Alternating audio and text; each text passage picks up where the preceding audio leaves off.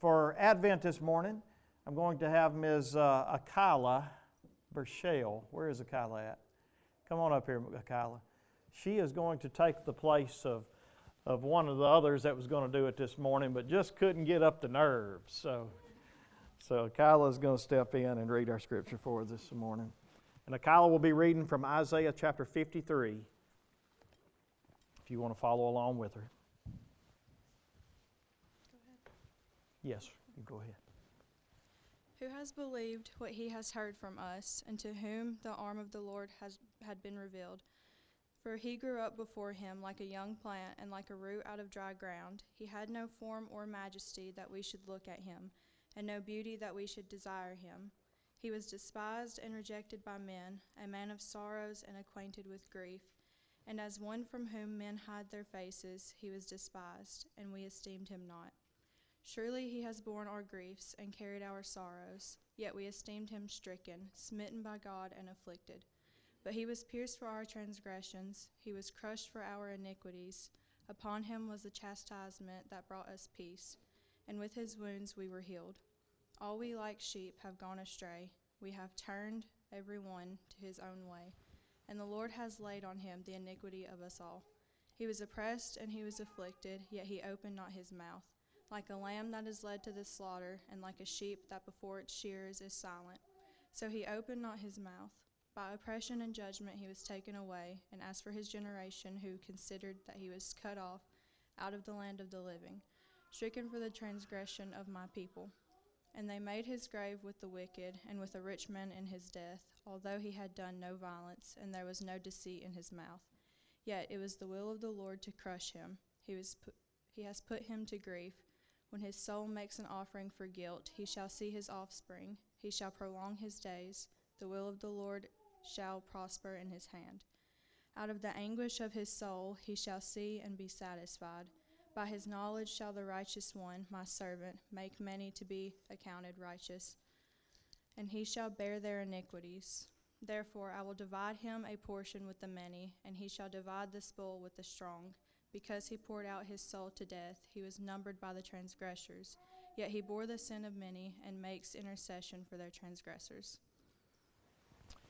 And now, Kyla, if you would, it's childproof, but do the best you can. Just like the 4 outside ones. If that one's about gone, ain't it? But now, hey, he promised that a barely burning wick he will not quench, right? So let's see. That's what I'm working on. Yeah, the pink one too, please, ma'am. There you go. All right. Thank you, ma'am. All right, and now, do I have any childrens that made any decorations this morning?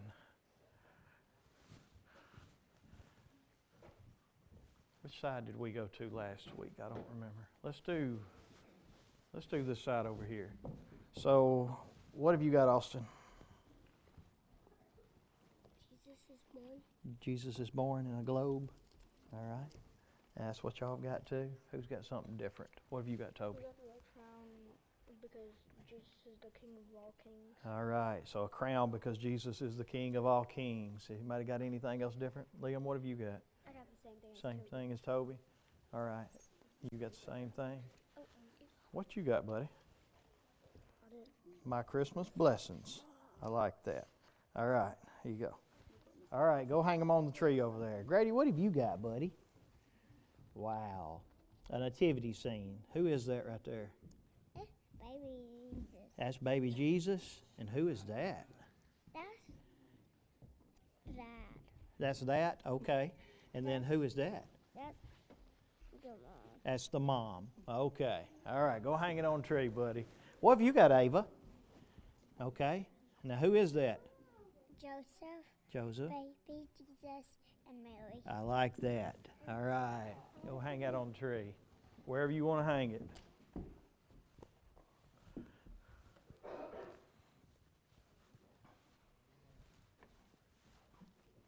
Good job. Amen.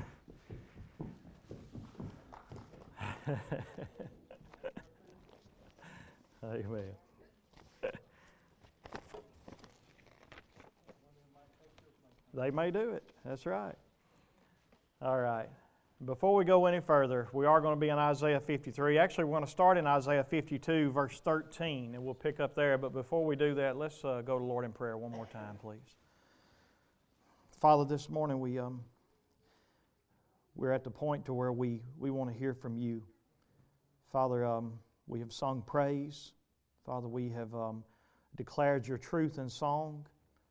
And Father, we are so thankful for what You have done for us, how low our Redeemer was brought. Father, we thank You for what You have done for us. But Father, I pray right now that, Lord, that You would speak to us from Your Word. Father, I truly want to be able to hear from You. Lord, I want to be able to understand what You have done for us as much as possible. Father, I want to be able to follow You in obedience. And Father, You know we fall so short. Lord, I fall so short. But Lord, I ask You this morning that, Lord, that You would indeed open our ears, that You would give us eyes to see, ears to hear, and hearts to believe what we hear from You this morning. Father, I pray, Lord, that has already been prayed, that if there is one here that does not know You as their Lord and Savior of their life, Father, I pray that today would be that day. But Lord, we are completely and wholly dependent on You. Father, without You, we can do absolutely nothing. Without You, we are hopeless sinners. And so, Father, I ask You right now that You do what You do. Let Your Holy Spirit have its way in this place this morning. Speak to us now as we study Your Word. And God, I'd ask You to do this in Jesus' name. Amen. So if you got an outline, if you didn't, as I always tell you, there's one on Facebook on our Wells Baptist page that you can pull up. But you'll notice at the outline it says that Isaiah has been warning of God's coming judgment on sin, and he's been preaching salvation from judgment through the coming Messiah. And so basically that's the summary of Isaiah. Isaiah has been about the man of God proclaiming to the people of the world that, guys, because of our sin, judgment is coming. And as a matter of fact, it's already here, but it's coming in fullness one day. And then at the end of every proclamation of judgment, He gives a proclamation of hope. God never leaves us just, there's no hope for you. But instead, God always gives us the answer, and He tells us that I am going to save you from judgment if you will trust Me, if you will believe Me. And so over and over again, He's been telling us about this servant of God that is coming and what this servant is going to do in order to save us. He told us in Isaiah 9, 6 and 7, He said He's going to be a wonderful counselor. He's going to be the mighty God. He's going to be the everlasting Father. He's going to be the Prince of Peace, the Prince of Shalom, the Prince of making everything right that is wrong. And so then He also tells us in Isaiah 9 that He's going to come, the servant is going to come as a child born of a virgin.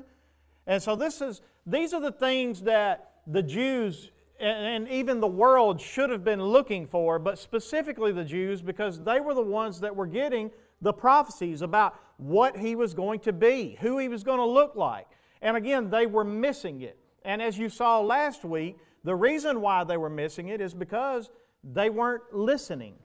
They had in their own minds what they thought they wanted God to do and what they believed God should be and how God should save them. And this is the way that it's going to come about, instead of looking at what He told them over and over again in the Scriptures. And so He told us that He's going to come as a child born of a virgin. He's going to be a son that will be given to us. He's going to be called Emmanuel, which means God is with us. And one day, He's going to rule over a kingdom whose government and peace will never cease. And again, all that is in Isaiah 9, 6 through 7.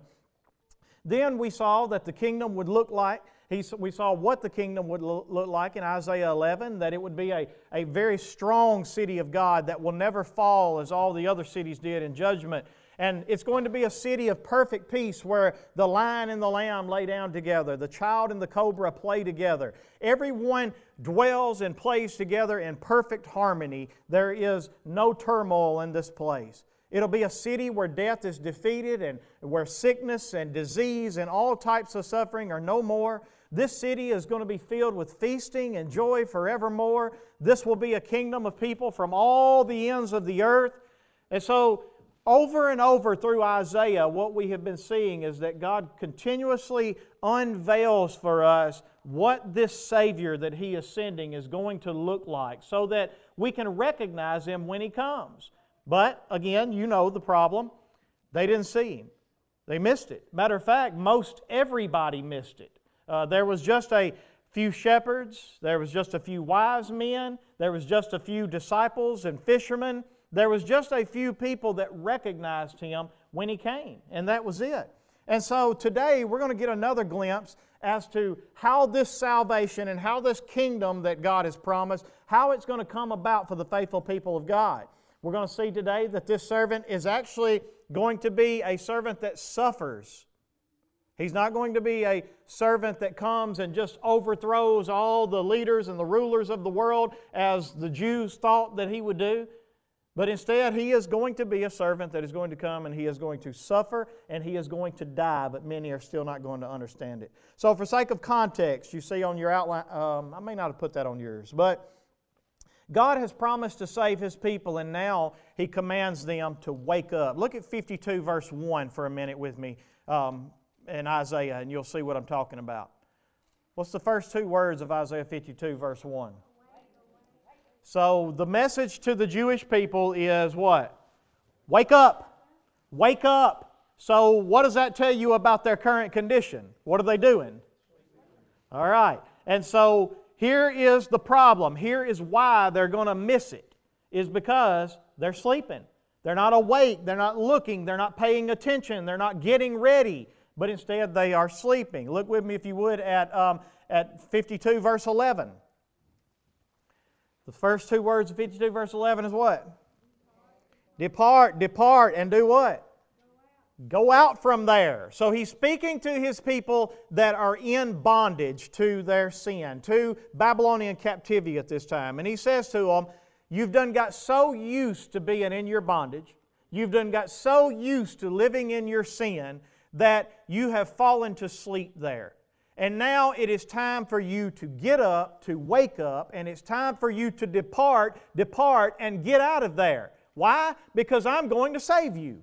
And that's His message to the Jews in Isaiah chapter 52. And so He reveals more and more throughout this chapter about His salvation to these people, about His deliverance to these people, and what they need to do, and how they need to listen to Him, and trust Him, and believe Him, and be obedient to Him. And so some of the things we've seen is that as we've studied this servant that is going to lead them out of this bondage, some of the things we've seen is that He's going to be somebody that is obedient to God where we are disobedient, right?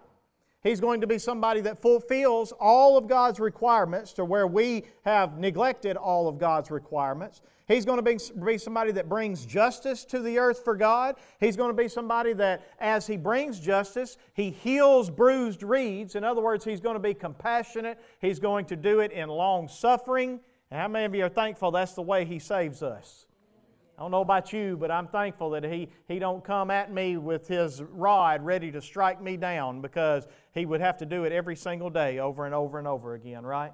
But He is long-suffering. He is compassionate with us as He brings justice to the world. And He is going to fulfill all of the old covenant requirements for man, because God required us to be obedient to Him, but we failed. He's going to fulfill it and be well-pleasing to God. And then we've also learned that He's going to be given as a new covenant, that when He fulfills the old, that He's going to be given a new. And I'm basically just summing up everything that you have already learned in the last 3 weeks, all right? This is all that we have learned about this servant of God and how He is going to save us. And we need to make sure that we are awake to it, that we're looking for it, that our eyes are open. And so notice what happens in Isaiah 52 verse 13. The first word He uses there is the word behold. And what that word means is to look. Look carefully at this. Pay attention to this. If it weren't that way, He would just say, hey, my servant is going to act wisely. But that's not what He says. He says, behold, open your eyes and pay attention to this. I'm going to save you. I'm going to deliver you. I've been telling you all about this servant. And now I'm going to tell you a little bit more about him. Behold, my servant is going to act wisely. And ultimately, what this means is that he is going to prosper. Some of your versions may even say that. My servant is going to prosper in everything he does. He is going to succeed in everything he does. The mission that I give him to save you, to deliver you, he is going to succeed. He's going to prosper. And so we're called to look at this servant. And the first thing we see in our outline today is that this servant is going to be accepted by some, and he's going to be rejected by others. So the first thing, let's look at the acceptance of this servant in Isaiah 53, verse 13, or 52, verse 13. Behold, look at him, my servant is going to prosper, he is going to succeed. So this ought to be a statement of absolute assurance to the people that are waiting on salvation, right? He's not going to fail. Remember, they done got comfortable sitting in their bondage. As far as they're concerned, this is just their lot in life. This is just where I am. Have you ever had anybody, I remember when I was younger, working with the youth a lot, I had one young man that was struggling with sins in his life, and he finally just reached a point to where he said to me, you know, I've just decided that that's just who I am. That's just what I do. In other words, I can't do anything about it. I'm always going to fall to this. This is just where I am, and I've just got to sit back and just trust God to save me. And this is sort of where the people have got to in this place, and they've went to sleep there. They're not departing from their sin. They're just comfortable in this bondage. You ever been there before in your life? And so here we have him that he says, listen, this servant is going to succeed. He is going to do what he has promised that he is going to do in your life. If he told you he's going to deliver you from this, he will. If he told you that he will give you the power to come out of this bondage, guess what? He will. He is going to prosper. And then notice what is going to happen as he prospers. As he succeeds in his mission, he is going to be high, he is going to be lifted up, he is going to be exalted. So now the next question I'm sure the Jews have to ask is, how is he going to do this? Because how many of you have ever looked at your sin and in your life and think, there's no hope for me? I should have seen every head in the building shaking. The truth of the matter is, I am such a sinner and I am such a mess. The truth of the matter is, there is no hope for me. Remember what they were saying last week? God's arm is too short. He can't reach me. He don't have enough power to deliver me from my bondage. And yet here he comes in and he says, this servant is going to succeed. He is going to prosper. Well, God, how's he going to do this? Well, notice what he says in verse 14. As, or some of your versions say just as many were astonished at you. Now at this point he's talking about his servant to the Jewish people, right? And so what we're seeing here in verse 14, I believe, is this. Many people were astonished at the Jewish people. Why were they astonished at the Jewish people? Because they were the kingdom of God.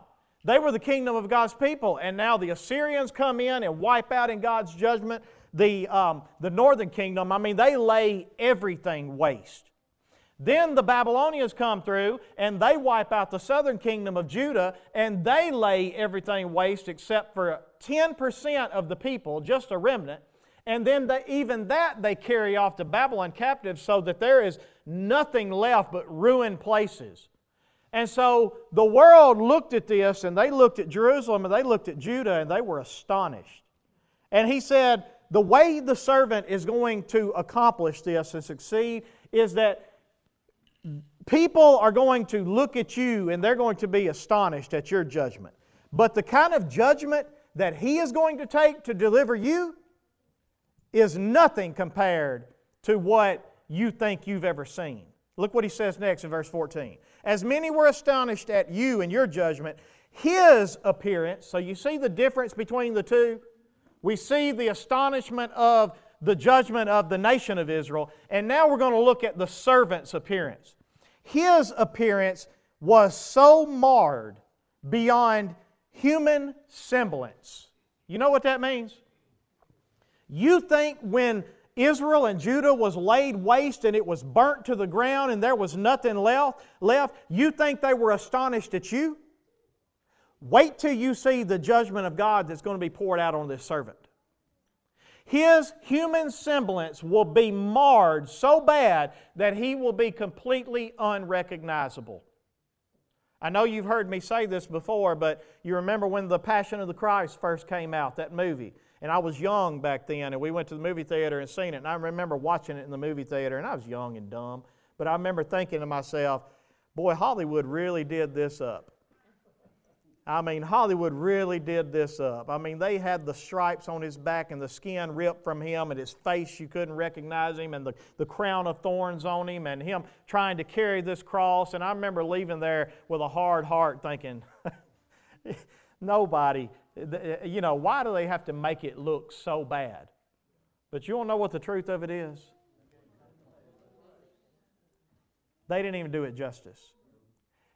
His human semblance was marred to the point that you could not even recognize him as a human being. And then notice what it says next. And his form, so not just his facial features, but his form was marred beyond that of the children of mankind. He didn't even look like a human being when they got done with him. This is how the servant is going to deliver you. This is how the servant is going to save you. And yet, when he came and he suffered, they didn't understand it. They missed it. They said, no, that's not our king. Our king and our deliverer is going to come and bring us back into the kingdom, and he's going to build the walls, and he's going to rebuild the temple, and he's going to overthrow Rome, and he's going to feed us with good things, and he's going to make us prosper and our kingdom grow. And are all of those things eventually going to be true? Yeah, absolutely. But God told them the way He's going to originally save you is not that way. But instead, He's going to come and He's going to suffer beyond any suffering that any human being has ever received. And then notice what happens next in verse 15. Here's the result of His suffering. And so shall He sprinkle many nations. Now the Jews should have understood this, because back in, I think it was Exodus 24:8, if I gave them this verse. In Exodus 24 verse 8, Moses was commanded to actually take the sacrifice. And look what it says. Moses took the blood, and what did he do? This is his job. He takes the blood, and he's sprinkling it and throwing it on the people. And then notice what he says, behold, the blood of the covenant that the Lord has made with you in accordance with all of these words. So the point was this. From the beginning, God has been showing that the way they're going to be delivered is when the blood of Christ is applied to their life. It started in the garden. You remember whenever Adam and Eve sinned, what did God do when they recognized they were naked? See, what you remember is that they came and got some leaves and tried to clothe themselves. And sometimes that cover up, that'll work, right? But God said, no, that's not sufficient. It wasn't sufficient because it didn't cover enough of their body. It wasn't sufficient because it didn't cover the true guilt. And the only thing that would cover it is, what did God do next in the garden? He went and got an animal. An animal that Adam had named, that Adam was responsible to care for, that Adam was responsible to nurture and to grow. And this animal that Adam and Eve loved, God took and He killed it. And He took the blood and He applied it and He clothed them with the animal skins. And so the point being is this, God has been showing us since the beginning that a blood sacrifice will be required to remove the guilt. There is no other way. When the Passover came, God said, when I see what? The blood, I will what? When I see the blood, I will pass over you. And so God has always been telling His people that the way I am going to deliver you from your sin is that I am going to give you a sacrifice. And He is going to suffer greatly, and He is going to die. And so we see that the result of this in verse 15 is that He sprinkles many nations because of His blood. And then notice in verse 15 it says, kings shall shut their mouths because of him. And here the kings are representative of the nations. You're fixing to get into the Jewish people's response, but here you see that the acceptance is that the Gentiles, the nations of the world, they're going to accept him. Why? Look what it says. Kings shall shut their mouths because of him. Why?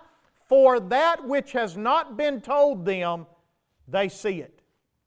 In other words, they didn't hear the same message the Jews did, right?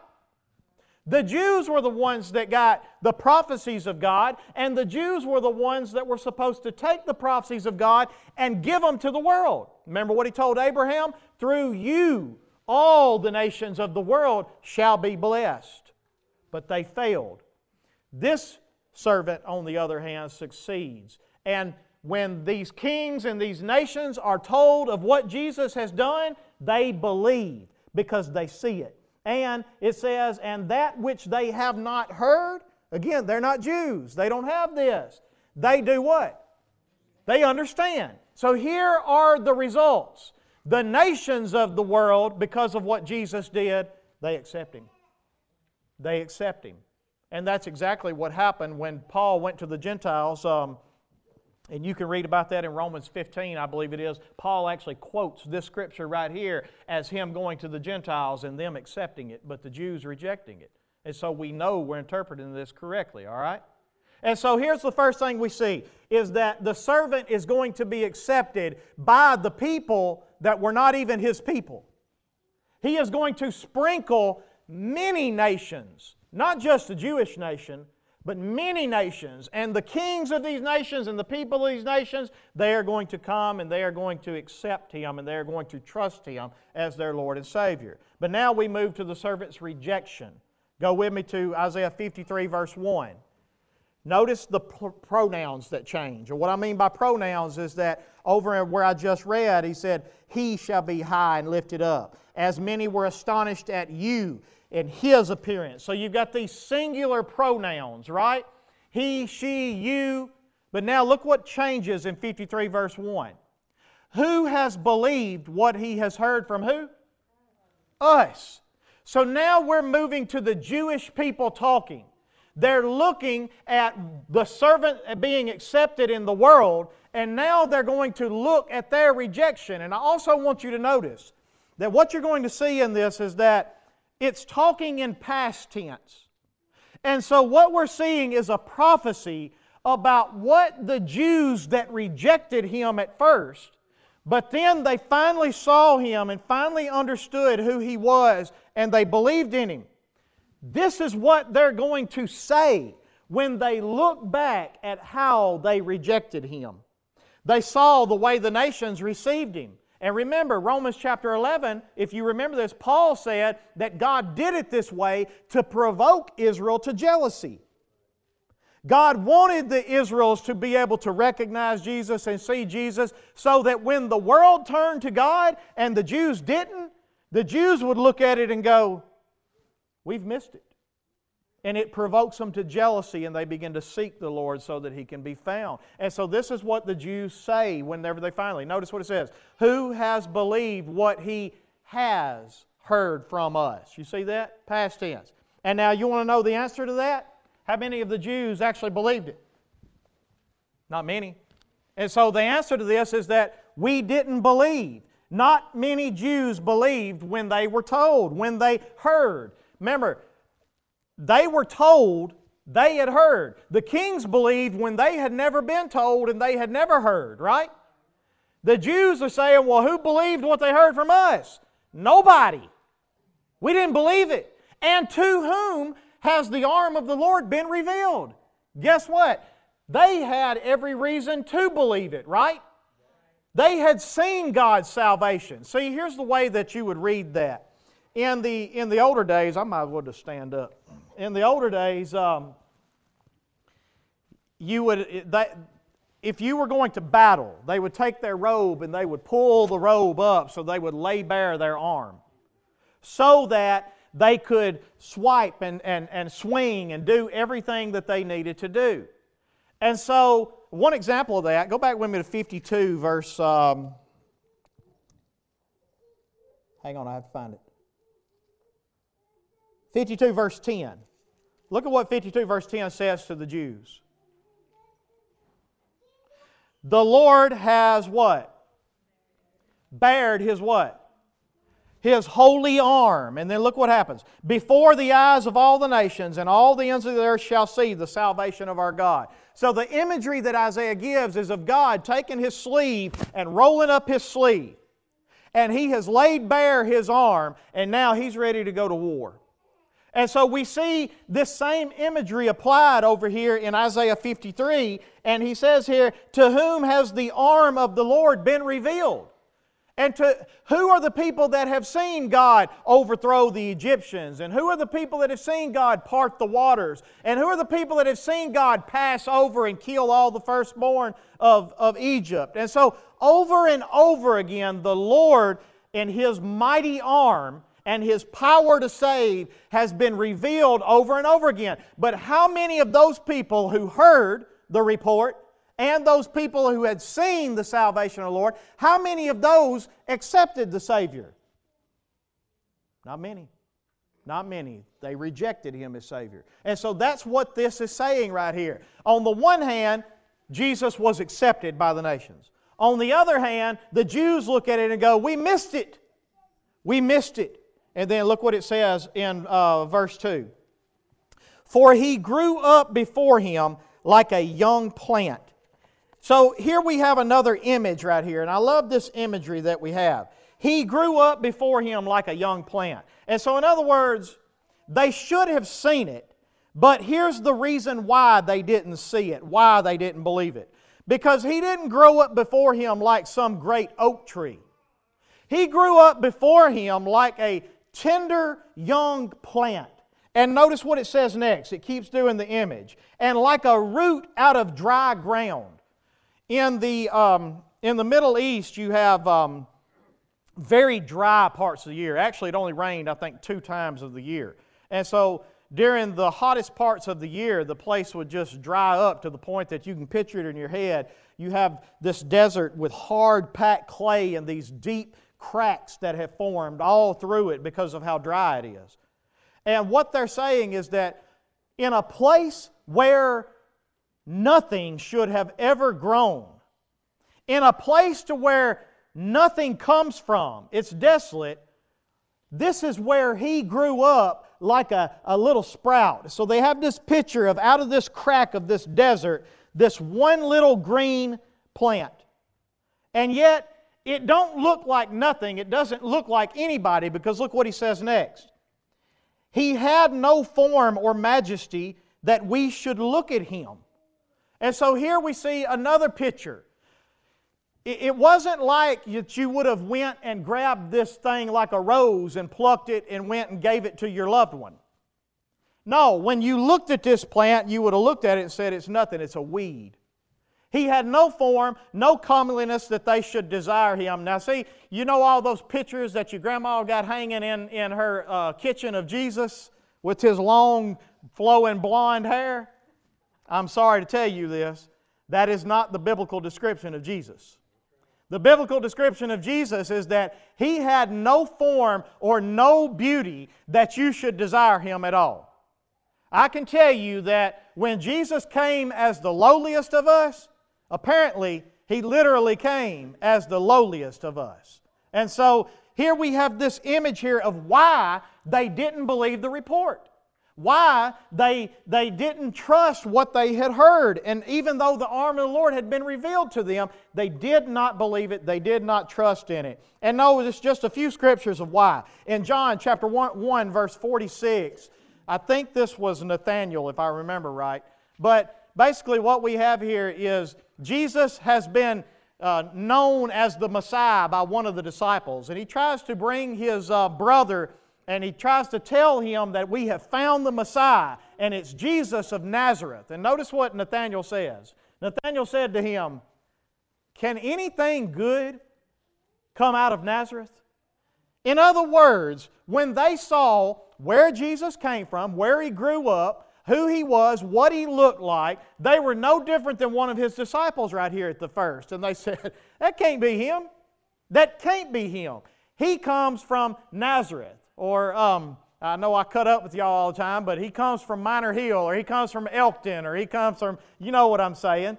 You pick whatever place. He comes from the projects over wherever you think of that is the lowliest parts of the towns. You know, this is what they were looking at. They said, nothing good comes out of Nazareth, and yet this is where he came from. And so then in John chapter 7, verse 44, look what he says next. Some of them wanted to... Oh, I'm sorry, I must have gave you the wrong scripture, buddy. Y'all forgive me, I do that sometimes. Let me see if it's...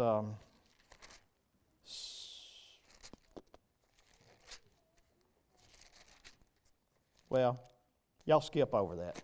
Anyway, the point being is this. He didn't look like a Savior King. He didn't come from a place where they expected a Savior King would come from. And this is the reason why they say we didn't believe it. We didn't understand it. Even though we heard it, even though we had seen the salvation of the Lord, we didn't get it. And so notice what happens in verse 3 of Isaiah 53. Because of that, this was the result. He was despised and what? Rejected. So, on the first hand, the nations, they accept Him. On the second hand, the Jews, the ones that the arm of the Lord had been revealed to, the ones that had heard, the ones that had been told, they missed it. They rejected Him. And that's exactly what happened. And we see this in Matthew chapter 21, verse 42. This is where, look at this. It says, Jesus said to them, have you never read in the Scriptures, the stone that the builders rejected has become the cornerstone? This was the Lord's doing, and it is marvelous in our eyes. And there He's quoting from earlier parts of Isaiah that you and I have already studied. But again, the point being is this.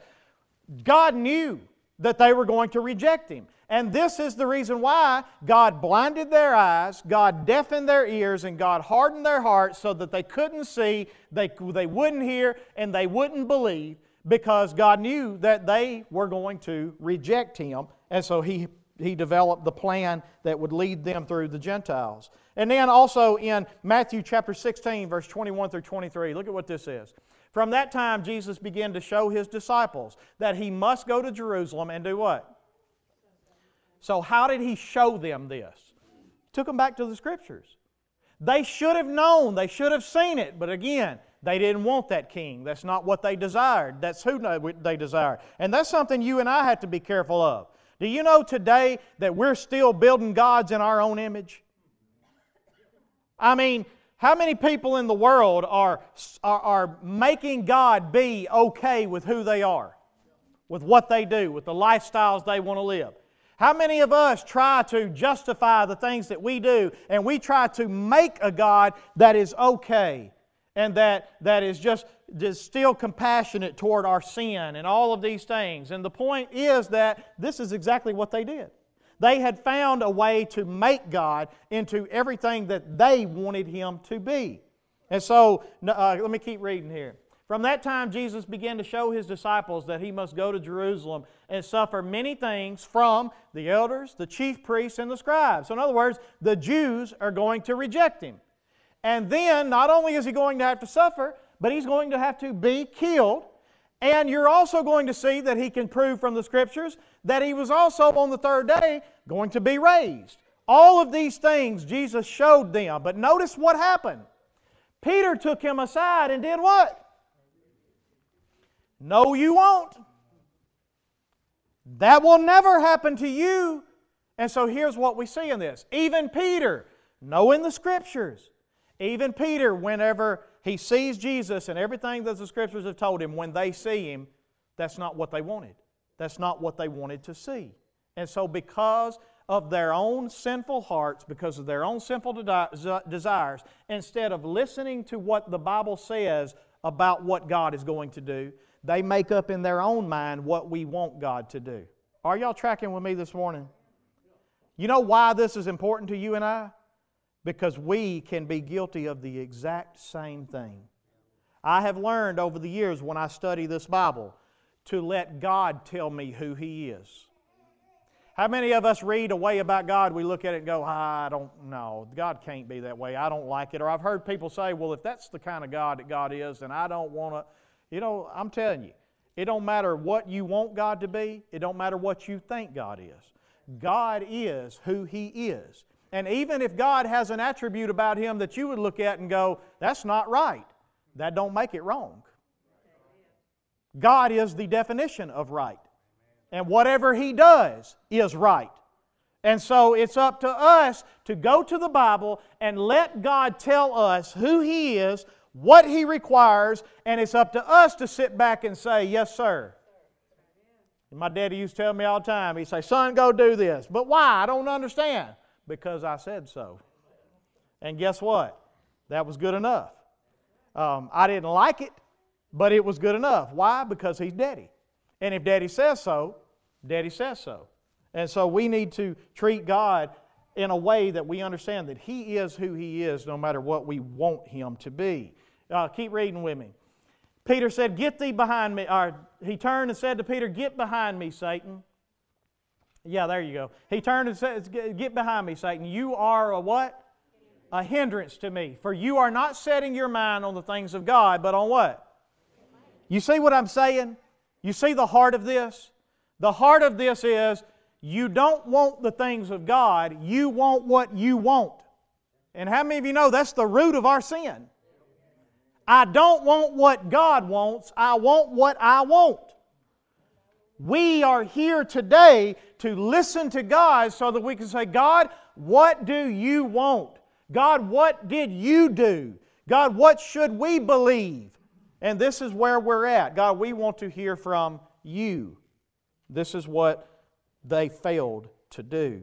And so, therefore, He was despised and He was rejected by man. Now go with me one more verse. Mark chapter 9, verse 12. And He said to them, Elijah does come first to restore all things, and I'm not going to explain that this morning. But how is it written of the Son of Man that He should what? Suffer many things and be treated with... Jesus told them over and over again that it is written. All you have to do is read your Old Testament and you're going to see that the servant that is going to save you is going to be a suffering servant. Not only that, His appearance is going to be so marred beyond any human resemblance, but by that He will sprinkle many nations. And the people that were never told and the people that never heard, they'll believe it. They'll see it and they'll understand it. And so this is where you and I want to be this morning.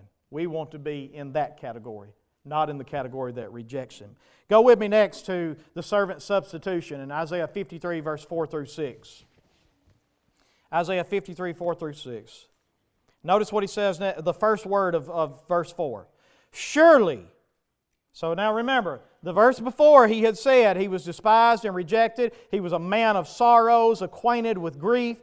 And as one from whom men hid their faces, I skipped that. So here, he wasn't even somebody that you would even looked at. He was somebody that men would have just ducked their head when they walked by. He was somebody that you wouldn't even have looked twice at. If you passed him on the road, you wouldn't have thought he was a nobody, is basically what this is saying. But then notice what they found out in verse 4. Surely He has actually borne our griefs, and surely He has carried our sorrows. And here we have another image of a beast of burden. So here Jesus has become this pack mule, if you will, that you load up all of your burdens on to carry it up the hill for you so that you don't have to do it. And that's exactly what the Jews that look back at Him, when they missed it and they finally see it, they look back and they go, surely the truth of the matter is that even though He looked like a nobody, even though we didn't esteem Him, even though we despised and rejected Him, but surely the truth is He's actually borne my sorrows. He's actually borne my griefs. And so what we see here is that the reason why His human resemblance was marred beyond, so that He was unrecognizable, was because He had become the substitute to pay our sins. He had become the one that took our place. And so we see the substitution of the servant here. Notice what he says in this, in verse 4. Surely He has borne our griefs, and surely He has carried our sorrows. Yet we did what? Esteemed Him stricken. That word esteem means to look upon and to consider with great care And so here we looked upon Him and we considered that the fact of the matter is He's just been stricken. And not just stricken, and that means to be struck. But then look what He says next. Actually smitten by who? God. The Jews looked at Jesus and they said, God killed Him. And in a sense, they were right. And they looked at Him and they said, well, He's being punished for something that He has done, and God is punishing Him. But the truth of it is that they had figured out is that surely what's actually happened is He did it for us. He has become our substitute. And then keep reading with me. He says, but even though we thought He was smitten by God, even though we thought He was afflicted by God and struck by God, but the truth is this, He was actually pierced for what? For our transgressions. So there we see that our punishment was on Him. Do y'all see that? That's the reason why I say He was a substitute servant. He was the one that put Himself in the place of what you and I deserved. He says there that He was pierced for our transgressions. So in other words, God didn't actually punish Him for something He did like we thought, but instead God punished Him for what we have done. And then look what He says next. And He was crushed for our iniquities. So He's been stricken, He's been smitten, He's been afflicted, He's been pierced, He's been crushed. And all of it was because of our sin, what we deserved. But notice what the end of verse 5 says. Upon Him was the chastisement that brought us peace. Shalom. What we have here is the fact that a substitute took place. An exchange took place. What you have here is the doctrine of what we call imputation. It means that God imputed something to Jesus, and then He took something from Jesus and He imputed it to us. And you see that in 2 Corinthians chapter 5, verse 21, where the Apostle Paul says, He made Him, Jesus, who knew what? No sin. He's perfect. He didn't deserve punishment. But He made Him who knew no sin to be sin, so that in Him we might what? Become the righteousness of God. Do you see this exchange that took place? Jesus becomes our substitute for sin, and He bears the punishment that you and I deserve. Afflicted, smitten, beaten, all of these things, crushed. And yet, He was perfect. And then God takes His perfect life and He gives it to you as if you lived it.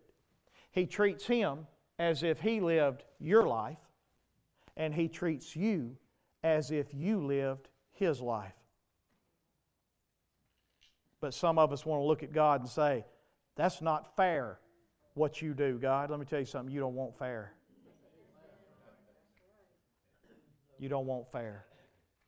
You want mercy. You want grace. And that's exactly what God did for you. Excuse me.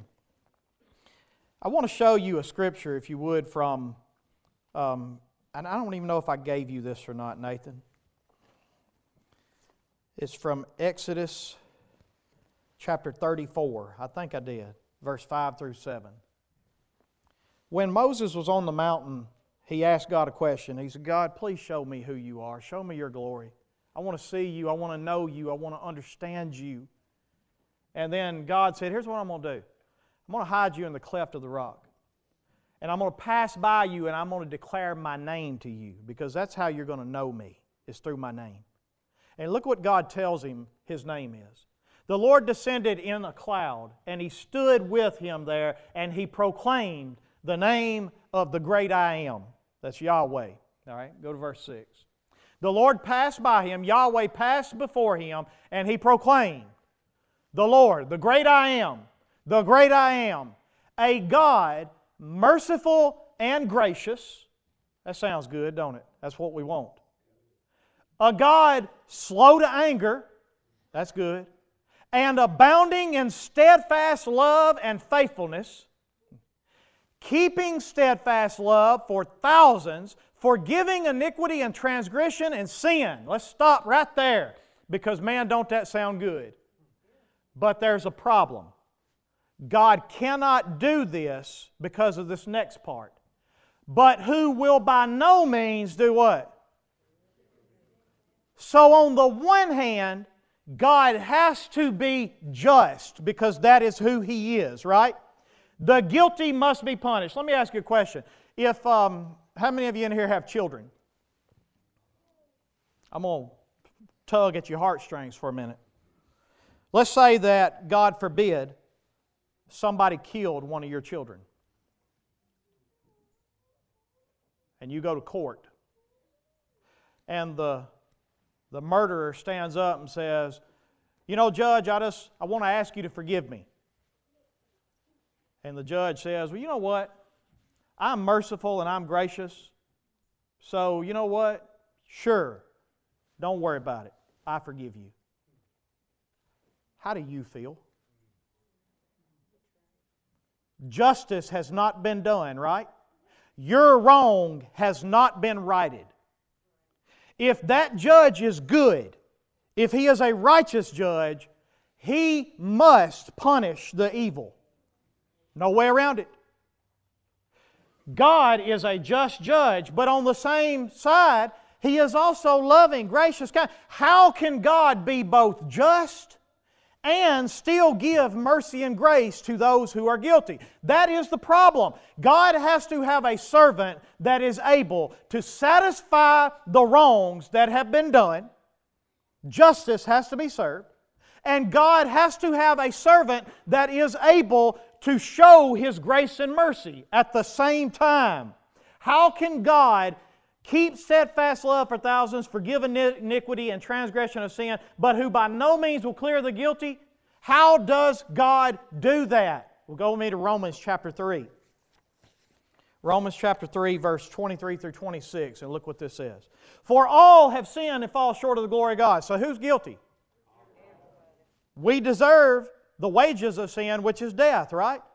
We deserve an eternal punishment. You know why? Because your offense is against an eternal God. You know how long it takes to pay for an offense against an eternal God?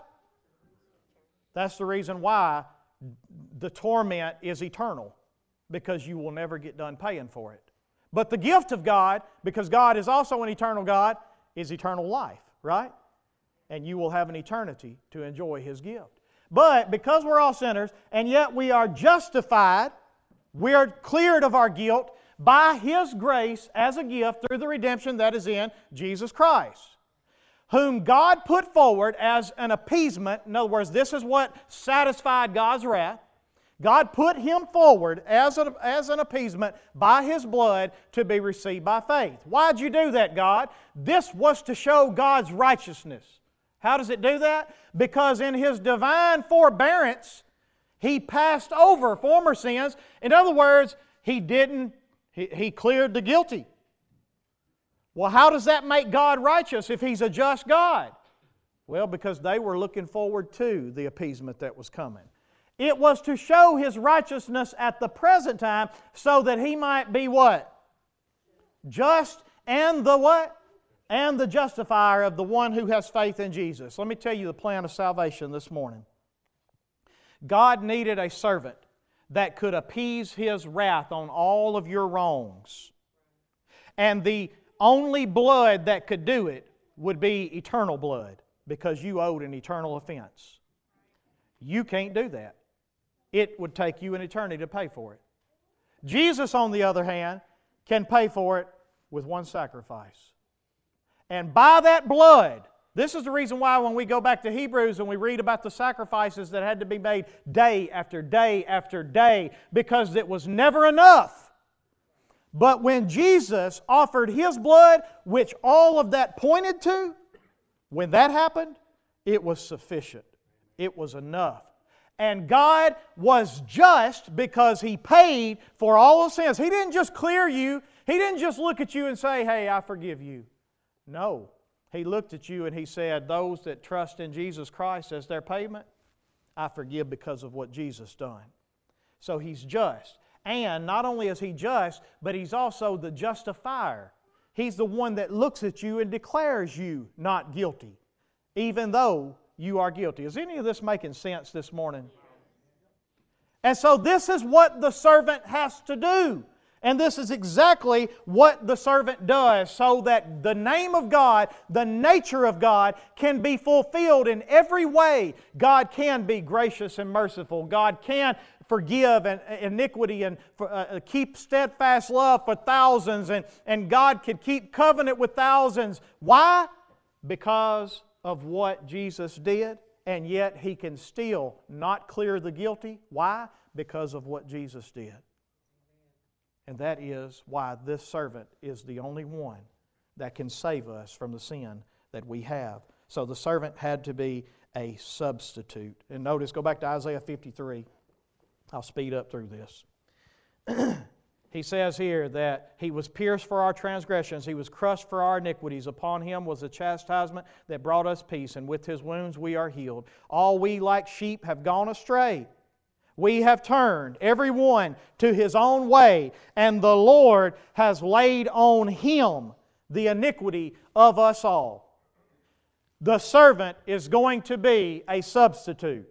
So let me go through these again. The servant's going to be accepted by the nations, which is exactly what you saw happen, right? The servant is going to be rejected by the Jews, which is exactly what you saw happen, right? And the servant is going to be a substitute for all those that pack on Him as our pack mule all of our sorrows, all of our griefs, all of our sins, all of our burdens, and we trust Him to carry it off and to take it away from us. And God is just, and God is the justifier of the one who has faith in this one that bears our burdens for us. But then in verse 7 we see the servant's death, and I'll go through this very quickly. We'll just read through it. He was oppressed, and He was afflicted, yet He opened not His mouth. So here we see that He had a willing death, right? Jesus said in John chapter 10, He said, Nobody takes my life from me. I lay it down willingly. And see, the Jews would have understood this. They would have understood that this next picture, like a lamb that is led to the slaughter. In other words, they ought to be picturing the sacrificial lamb that's being led to the slaughter, yet He never opens His mouth. He never lets out a single bah. He just walks right up and He goes right to the slaughter. And the same way is the way the servant is going to do. Like a sheep that is before its shearers is silent, so He opened not His mouth. Verse 8, by oppression or by restraining and by judgment He was taken away. They went to Him like He was a thief, even though He didn't fight them, did He? But by oppression and judgment He was taken away. And as for His generation, who considered that He was cut off from the land of the living? You know, they say that in this day and time, when they would execute somebody, especially with the Jews would actually have a announcer go in front of the one that was being accused of guilt, and they would announce, if anyone can prove this man innocent, or if anyone has anything to say about this person's innocence, let them come forward now. And yet, what we find out is that if they did this with Jesus and it was Jewish tradition, they likely did. Nobody ever came forward. Nobody ever stood up. It was a lonely death. It was a willful death. He went on His own, never opened His mouth, not a single word of support in what He did. And then nobody, as for His generation, considered that He was cut off from the land of the living. Nobody even really thought about His death, that He died. And then notice what it says next in verse 9. Because He had an exalted death. And they made His grave with the wicked. So He was sacrificed between two thieves. There was also a burning garbage dump behind Him, that it was tradition for anybody that was executed to be thrown, their bodies after they died, to be thrown into that dump and burned. But God saw fit to exalt Him in His death. And you remember what happened? Joseph of Arimathea went and he asked Pilate for His body. And then Nicodemus, who had come to Him in the night, came with spices, I think 75 pounds, if I remember right, of spices. And he came and he buried Him according to the Jewish tradition. And they put Him in a tomb that had never been used, that had been carved out of the rock, a rich man's tomb. And look what it says in verse 9. And they made His grave with the wicked, so He died between two thieves, and with a rich man in his death. although he had done no violence, and there was no deceit in his mouth. And then verse 10, yet it was the will of the Lord to crush him. There are some people who say what I'm preaching to you today is an example of cosmic child abuse. I want to tell you today, it didn't please the Lord to crush him just because God loves to whip kids. It pleased the Lord to crush him because of what it accomplished. Because now, because of what this servant has willingly done, God can be just and punish sin. And God can be the justifier of the one who trusts in Him. Now go with me to verse 11. Or I'm sorry, keep in verse 10. Yet it was the will of the Lord to crush him. He has put him to grief. When his soul makes an offering from guilt, he shall see his offspring. So we see his success here. He don't stay dead. How many dead people get to see their offspring? Don't happen, does it? You know, I hope one day that I get to see maybe grandkids or great-grandkids. But the truth of the matter is, if I die before they come along, guess what? I won't see them. But this one dies, and now he gets to see his offspring. And not only that, look what it says next. He shall prolong his days. How does a dead man prolong his days? Here's the answer to that. What you have in the Scriptures right here is the resurrection. He's not dead. Now he's alive. He was buried in the tomb of a rich man, but now he sees his offspring. Now he prolongs his days. And then look what it says. And the will of the Lord shall prosper in his hand. Out of the anguish of his soul he shall see and be satisfied. By his knowledge shall this righteous one, my servant, make many to be accounted righteous, and he shall bear their iniquities. Therefore, I will divide him a portion with the many, and he shall divide the spoil with the strong, because he has poured out his soul to death. So, I close with saying this. If they missed this Savior because they heard but they didn't hear, they saw but they didn't see, how easy will it be for you and I to miss Him when He comes again? Because we heard, but we didn't hear. And we saw, but we didn't see. I think this is a warning to you and I, to make sure that we listen to what God has to say, and not just what we think He's going to do and what we think He's going to be. Because that's the mistake that they made. I think we need to be careful this morning that we don't build a God that suits our desires and our needs, but instead we come to the Bible, we come to the Word, and we allow God to tell us who He is and what He does. And then finally, we should pray and ask God to help us always stand in His defense. Because one of the ways they failed is they had an announcer going before Him, likely, that was saying, if anybody can stand for this man, come do it now. And yet there was not a single one. And how many of us are even ashamed to just pray to Him when we sit down and have our meal in public? How many of us are, we say, yeah, I'll stand for you. We're like Peter. You remember what Peter said? Lord, I don't care if everybody leaves you. I will never deny you. You know what happened just a few minutes later? 3 times Peter said, I don't know that man. Even His own disciples didn't stand for Him. I don't know that man. You think you can be any different? You know, the truth of the matter is we're just like Peter, maybe worse. And so I say to you today, don't ever be ashamed to stand in defense for Jesus. Don't ever be ashamed of Him as your Savior and as your Lord, no matter what it looks like and no matter where you are. And Lord, forgive us where we have failed in that. And lastly, I say this. I want you to try to imagine this morning, if you will, a man who was perfect in every way. Just a man. He's perfect in every way, completely free from all wrong, all sin, and yet he suffers in life in every way, even to the point of unrecognizable human semblance. No one will stand up for him, and finally his life is cut off and he dies. And now imagine that you were the one that should have been in his place because you were the actual guilty party. And you watched that man take all that. You watched him do all that, and yet it was supposed to be on you. And now you find out that He willingly did this. It wasn't something that was forced upon Him. He willingly did it so that He could save you. You remember what Peter said? He said, God is not willing that any should perish, but that all should come to repentance. And so this morning, the Bible says this is why we celebrate Christmas. Because the only way Jesus, the Son of God, God Almighty, can do this is if He humbles Himself and He becomes a man. Other than that, God can't die. Other than that, God can't suffer.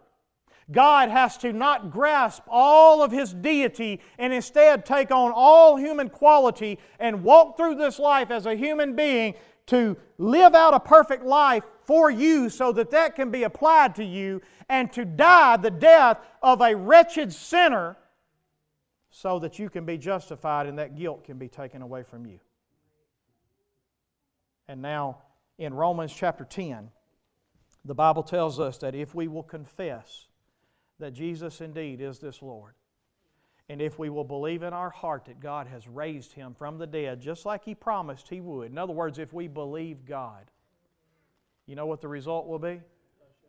You will be saved. Bobby prayed a prayer earlier. He said, Lord, if there is one here this morning that does not know You in the free pardon of sin, let today be the day that they come to know You. This is the gospel. This is what we celebrate Christmas for. And you've got two choices this morning. Number one, you're going to eventually pay the price for your sin on your own. And it will take an eternity to do it.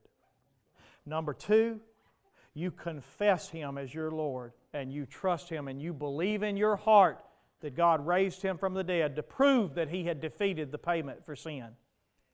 And if you'll do that, God promises you will be saved. And then He says, and we'll get into this next week in Isaiah 54, or Isaiah 55 I think it is.